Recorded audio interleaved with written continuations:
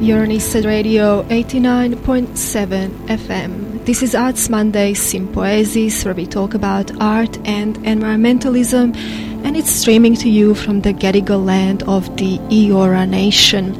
And I'm currently on call to performance maker and movement researcher Kate Sherman to talk about the work they are currently devising as part of the Inner West Festival. It's called Temporary Ecosystems, and it is a site-specific community performance that will take place in Sydenham on 10th of April.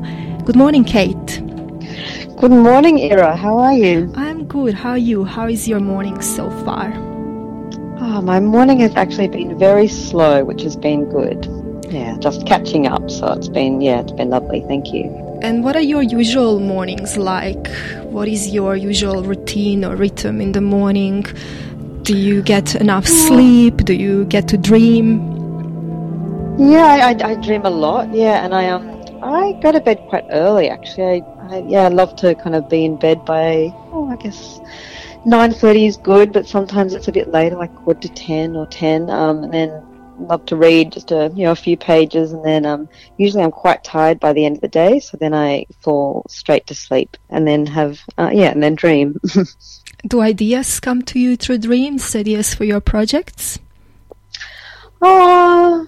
Sometimes, often, if I'm working on a project, I often feel quite, I get quite immersed in it, and so, sometimes I might have an image for the project, or, sometimes ideas can come, absolutely, and I guess even just that idea of kind of daydreaming as well, if I'm just kind of walking around, then things kind of come as well, but absolutely, yeah. And do you hold dream diaries? I do. I go through periods of time of doing that. I'm not currently at the moment, but usually if there is a dream that really sticks out to me, then I will write it down. But sometimes I do go through periods where I write my dreams every day, and that can be really nice as a practice in itself to kind of start to really. I think that the more you do that practice, the more conscious you become of your dreams. So that can be really lovely. So the project you're currently working on as a deviser of this community-based site-specific performance is titled Temporary Ecosystems. You're developing it for the Inner West Festival, and it will take place being publicly available to the audience on Sunday, 10th of April.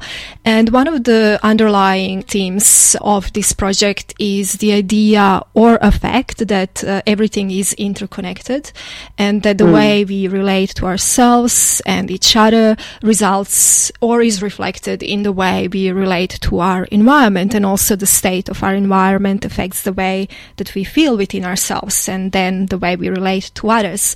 So can you speak to this a little bit? What were some of the initial thoughts and ideas that you have put down on paper when you were developing this project, and what kind of hopes do you have behind the project? What are you hoping that the project might bring to us and to the audience who will encounter it?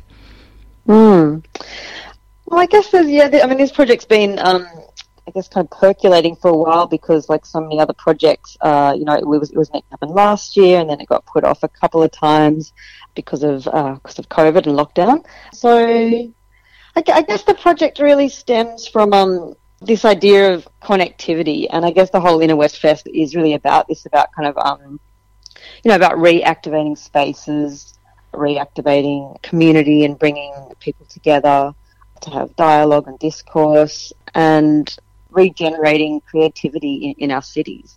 So I guess this idea of connection, I think, is really, really, just so important at the moment with, coming from the pandemic and the restrictions that's put on us and kind of isolated us in different ways and made connection a little bit more difficult. This project is really about investigating, how can we kind of connect to ourselves and the nature within us, and then also how do we connect in our interpersonal relationships with each other, and then how do we connect to the land. So these kind of circles of attention. I'm reading a book at the moment called Soil, Soul, Society by Satish Kumar, and he talks about these three circles about connection to soil, connection to soul, and then connection to society. I guess in terms of hopes, I guess it's there's a lot of ideas in there. I'm also a yoga teacher, and there's this idea of Maya, and Maya is, from a Hindu sense, it's about illusion, and the core illusion being that we're separate. And so I guess it's this kind of contemplation, this kind of exploration, and this investigation into how do we keep connecting when there's all these obstacles or disruptions or interruptions around us? How do we keep coming back to the nature within ourselves and then nature outside of ourselves? Yeah, and again, I guess the hope for the audience is that it might just allow a little bit of time for them to reconnect, to connect to these ideas, to connect to the different landscapes we have. We have it's in the town hall, St. Peter's Town Hall, and then there's some spaces that we're using outside of the town hall, and then the Sydenham Green, which is just opposite. So there's there's kind of a mixture of a natural environment and a built environment. And in developing this work, you are collaborating with a number of creatives, some of which have signed up to participate via an open call, and some of which you have invited to join you on the project. And you're developing what will eventually be a one-day public performance through a series of workshops. Can you talk to us a bit about this process? What do these workshops look like, and what are some themes and images that you are offering to your collaborators so they can devise these performances? Yes, we're working with a whole variety of artists, and I kind of like this idea of kind of considering even our team as an ecosystem, it's kind of full of diverse voices from people from different backgrounds, different practices, kind of all different ages, all coming together. And I guess the workshops, we really want these artists for it to be their work. And so I'm the curator or the project lead, and then there's Alison Bennett and Michael Piggott, who are performance makers and facilitators on this project. And so the three of us we're trying to kind of give lots of different provocations and tasks to the artist to work fairly quickly, because we do have a pretty limited rehearsal time. So with this idea of kind of working fairly quickly and really intuitively responding to the site and to the locations. And then we're playing with different time signatures, like deep time, which is like like a mountain time, fish time, river time. So playing with different speeds and tempos, and inviting improvisations around tempo. And then we've kind of got a score that we're building, and we're kind of giving that out to performers to respond to in different ways. A couple of examples are breath made visible. So how do you include that in what you make? And then we're giving really specific time frames. We're finding that's quite useful, 2 minutes to find a site, then, 7 minutes to make something, and then we'll kind of all go around and kind of look at the work. Or sometimes we'll just get the performers to continue their piece in a loop, and then we'll come around and see it. When you speak about scores, I'm just being conscious that maybe not everyone knows what the score means in the term of performance. It's obviously something that we all often encounter when it comes to music, but there is a history of performance and especially dance making, and many of the collaborators you're working with come from embodied practices, from dance practices. So can you just, in brief notes, explain what does it mean to offer a score and to work with a score in performance sense, in a physical performance sense? Yeah, absolutely. I guess really simply, a score is just a set of limitations that really with this, and I guess that's another idea in the piece, is this idea of if we have limitations, that can actually help us to be more free in our creativity. There's this idea of limitations breed creativity. So rather than just having endless, billions of possibilities in what you could do, that we give it a score allows a performer to have a framework to work within. So that might be, you've got 3 minutes to make something. You're making a 1 minute piece. It needs to include an extreme of tempo, a long duration of stillness, breath made visible, and you're exploring like how the space can direct you. Yeah, so it's I guess it's kind of giving a framework so that you can kind of then bounce your ideas within and respond to, rather than it just being very, very open. Yeah, and then within this initial spark of idea, performers themselves, as you were mentioning, devise their own pieces in an improvised way as well. And this is where this idea that limitations breed creativity comes in, because we are given these tiny provocations that then spark or open this path to devising something that maybe otherwise we wouldn't encounter within ourselves, I suppose. Yes, absolutely. Yeah, so it's I guess giving something kind of concrete or a bit of an anchor to work within. Yeah. And these performances on the day will take place 3 times. I believe there are 3 different time slots in which the audience can come and encounter them. And one of the things with site-specific work is that it not only creates the specificity for the performer to respond to the site, but also it creates a particular mode of encountering the work from the perspective of the audience. So how are you envisioning that the audience will be coming to this work and approaching the work and taking the work in? We're still playing with a few ideas of what the audience's role is or how that form will work. And it might even change throughout the piece, but there'll be times where we take the audience around to different spaces and to different performances. And then there might even be some moments where it's a little bit more open, where the performers just, can continue their pieces on a loop, and the audience can just go around to the different spaces and encounter the performers in their installations or their habitats. So there's a bit more space for the audience to kind of go, where they're drawn to, and stay with a work for as long as they want, and then to move on to the next one. We're also just kind of in discussion, I guess, at the moment about how we can even kind of bring the audience into the world of this piece. So there might even be, I won't say because I'm not exactly sure of this, but there'll be some kind of way of almost like a little threshold, of how do we kind of allow them to enter the work, and even maybe slow down slightly and kind of connect to their breath and themselves, so they can kind of enter into the work in a place of them being connected to themselves.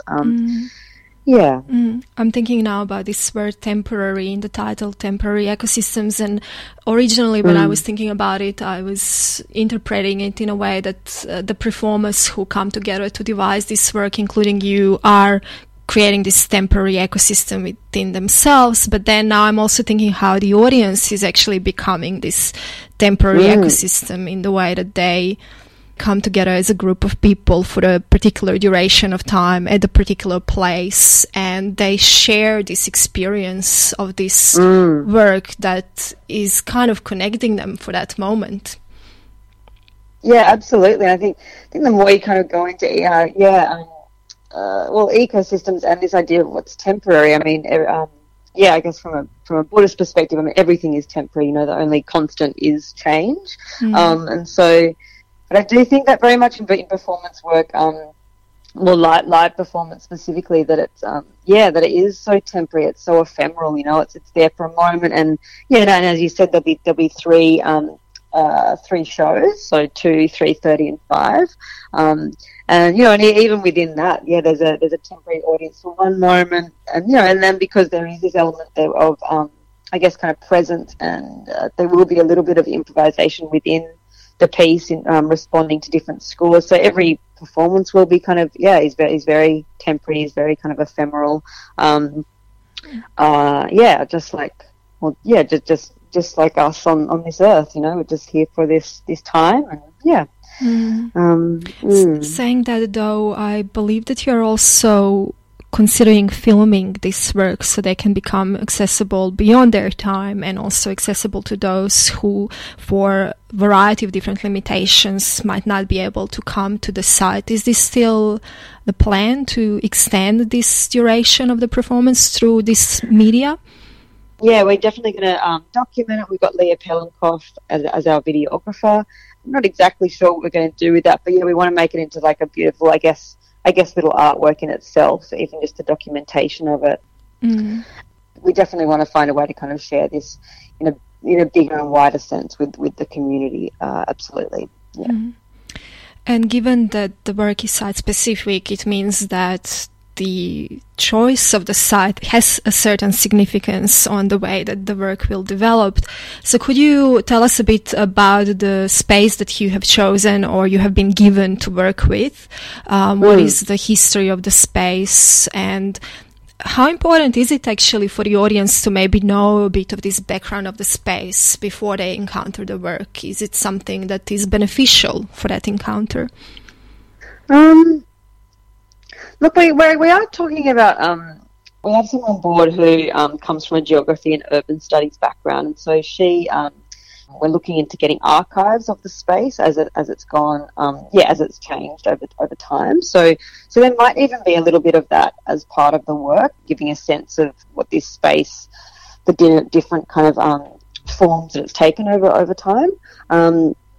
So I don't think there's, if audience are really interested in knowing about it, is a very interesting location and site. So it was a really beautiful, abundant ecosystem, before colonization, and a really beautiful swamp with lots of animals and birds and this kind of beautiful balance in an ecological sense. And then and then it went through. It was then kind of farmland.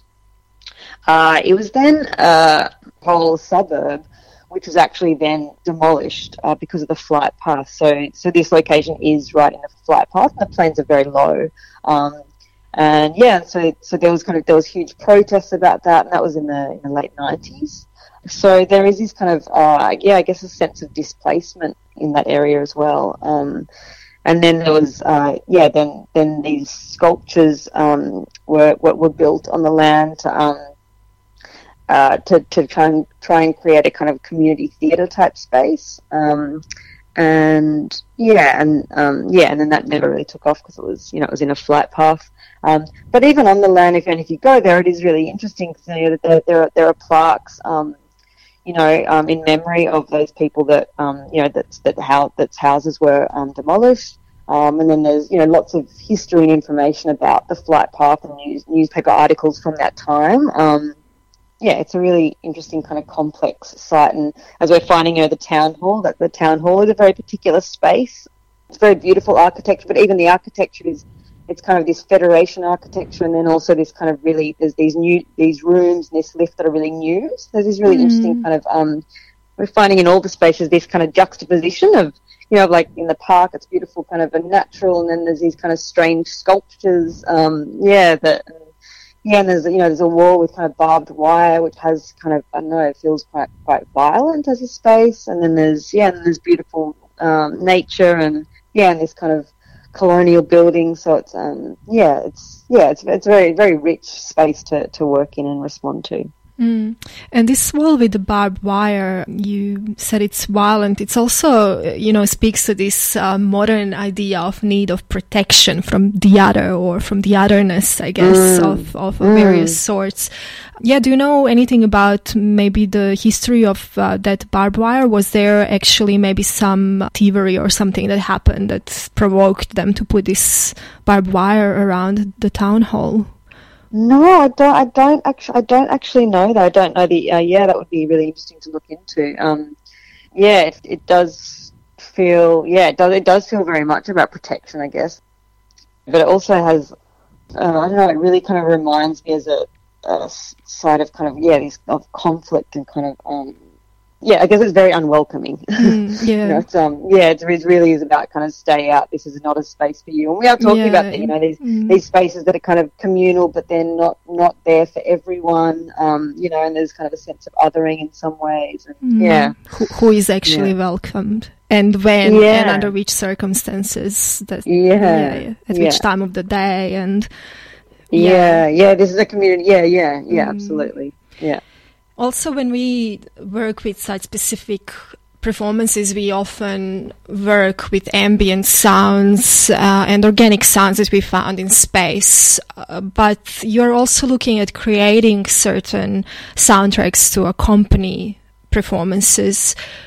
Why are you opting for maybe using these artificial sounds, I suppose, rather than just working with the sound that's available in the space? So it will be a mixture of both. Yeah, so absolutely. At times the sound could just be breath, or it could be, there's a lot of sound in the space from birds and really natural sounds to, the airplane noise and cars and more urban sounds. But we've got a sound designer on board. Her name is Grace Huey Robbins, and she's a really beautiful artist. And and her sounds, I've worked with Grace before, and just when I was thinking about this project, I was thinking about her work and her music, and it's very kind of evocative. It's very ambient, and it's very there's such a huge range in her music that we're thinking to have the one kind of sound designer and have her her music as a score throughout the piece, as a way of kind of, because I guess we're looking for threads, like how does everything fit together, how does everything connect together in these different ways. And so we'll definitely have definitely just use the sounds in the spaces, and some of the artists are already kind of playing with just what sounds come from the spaces, like how do we listen to spaces, and what sounds can come from just the materials in the space. And I guess we're looking at maybe the sound as being one way of kind of also guiding the audience throughout the work. But we'll only use the sound if it feels right for the pieces, and it's also very much up to the artist to kind of some of them just interested in the sounds of the space, and then some are interested in playing with Grace's scores. So So the performance, as we said, is taking place on Sunday, 10th of April. And can you repeat the times of the day again? And how do we find out more about it if we would like to? Do we need to register, or can we just attend? And where do we gather? And all those logistic things. It's on the 10th of April. So there's 3 shows, 2 p.m., 3:30 and 5. And we do just ask you to come slightly earlier.